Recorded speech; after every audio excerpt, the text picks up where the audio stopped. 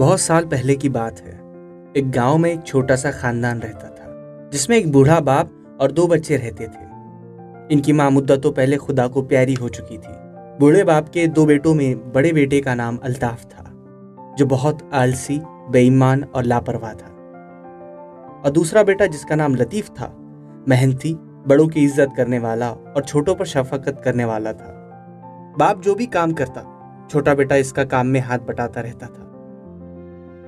मगर बड़ा बेटा दिन भर खेलता और आवारगर्दी करता फिरता और चैन और सुकून से घर में आराम करता।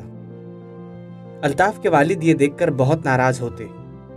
कभी कभी तो वो इसे डांट देते कि वो कुछ काम करे, अपने छोटे भाई की तरह इनकी मदद करे। धीरे धीरे उन दोनों के वालिद बूढ़े होते गए और इसी हालत में पहुंच गए कि खुद का बोझ भी ना संभाल सके। कुछ दिनों बाद वो गुजर गए और गुजरने से पहले उन्होंने अपने बच्चों से कहा, अगर मैं खुदा को प्यारा हो जाऊं तो तुम मेरे सिखाए हुए फन पर मुश्तमिल काम करते रहना और मुसलसिल काम करते रहना और चीजें तकसीम ना करना, साथ मिलजुल कर रहना। बड़ा भाई, जो बहुत ही बेईमान था, इसने अपने छोटे भाई को रहने के लिए कोठा दे दिया जिसमें भैंसें रहती थी। और भैंसों में जब तकसीम हुआ तो भैंस का सामने का मुंह उसे दे दिया और पीछे का धड़ इसने ले लिया और फिर इसे धक्के मार कर निकाल दिया। वो बेचारा रात दिन मेहनत करता और भैंस की खिदमत करते रहता और बड़ा भाई दूध निकाल कर बाजार बेच आता, जिससे उसकी काफी मुनाफियत और काफी कमाई हो जाती। एक रात वो बहुत रो रहा था, ऐ मेरे खुदा, तूने मेरे साथ इंसाफ क्यों नहीं किया। धीरे धीरे इसकी आंख नम हो गई और धीरे धीरे उसकी आंखें लग गई। वो सो गया। अचानक उसने एक ख्वाब देखा जिसमें एक फरिश्ता इससे आकर मिला और कहने लगा, ऐ मेरे प्यारे दोस्त, तू क्यों रो रहा है। लतीफ, क्या करूं, मेरे बड़े भाई बेईमान आलसी भाई ने मुझे एक भैंस का मुंह दे दिया और इसने पीछे के हिस्से ले लिया और मुझे घर से महरूम कर दिया। फरिश्ता, घबराओ मत, तुम्हें ये सब कुछ मिलेगा, तुम्हें ये सब कुछ मिलेगा। मेरी बात पर अमल करना होगा, साथ साथ तुम्हारे भाई अल्ताफ को सबक भी मिल जाएगा। लतीफ, मगर वो कैसे, मेरा भाई तो बहुत जिद्दी और मतलबी है। वो जगह और भैंस मुझे बराबर का हक कैसे देगा। सबसे पहले तुम भैंस को खाना मत डालना, इसे चिल्लाने देना। कुछ भी हो जाए तुम भैंस को खाने के लिए चारा मत डालना। लतीफ, नहीं नहीं, मैं ऐसा नहीं कर सकता, क्योंकि भैंस एक जानवर है और मैं अपने बड़े भाई की तरह जालिम नहीं हूँ।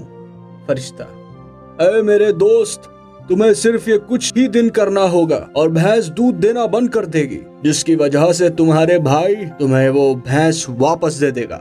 लतीफ, ठीक है, मैं ऐसा ही करूँगा, मगर वो इसके बदले में कुछ तो तलब करेगा ना। मेरे पास देने के लिए कुछ नहीं है, बस एक मछलियां पकड़ने का जाल। फरिश्ता, तो तुम इसे वही जाल दे देना और कहना, ये लो, मेरे पास तो सिर्फ यही है। वो मान जाएगा। लतीफ, ठीक है मेरे प्यारे दोस्त, मैं तुम्हें याद करूंगा। अल्लाह हाफिज। ठीक है, मगर मेरी एक नसीहत याद रखना कि इंसान को मेहनत और लगन से काम करना चाहिए और खुदा की अजीम नेमत माँ बाप को कभी ठुकराना नहीं चाहिए। चलता हूँ, अल्लाह हाफिज। दूसरे दिन ऐसा ही हुआ और लतीफ ने ऐसा ही किया जैसा कि उस फरिश्ते ने उसे समझाया था। भैंस 3 दिन तक भूखी और 3 दिन तक प्यासी रही। भैंस जोर जोर से चिल्लाने लगी और इसने दूध नहीं दिया। बड़े भाई ने कहा, लतीफ, तू भैंस का ख्याल नहीं रखता क्या? तेरे हिस्से में जो आया है इसका ख्याल रख, इसे कुछ खिला पिला वरना मर जाएगी। लतीफ, मरने दो भाई, मुझे क्या लेना देना। वैसे भी आपने अपने हिस्से पर ध्यान दे, मुझे इस हिस्से से कुछ हासिल नहीं होता तो मैं इसकी खिदमत क्यों करूं। अल्ताफ, ऐसा क्या, मैं मेरा भी नुकसान हुआ जा रहा है। भैंस दूध नहीं दे रही है, बल्कि उल्टा मुझे गोबर फेंकना पड़ रहा है। लतीफ, ठीक है, तो एक काम की बात हो जाए। ये भैंस मुझे दे दो, बदले में मैं तुम्हें मछलियों का जाला देता हूँ। अल्ताफ हैरत में पड़ गया और बाद में कहने लगा, ठीक है, मुझे वो जाला दे दो, क्योंकि उसे पता था कि लतीफ़ के पास सिर्फ एक ही चीज़ है, वो है मछलियाँ पकड़ने वाला जाला, और भैंस तुम ले लो। ये बात पक्की हुई। बात पूरी तरह पक्की हो चुकी थी।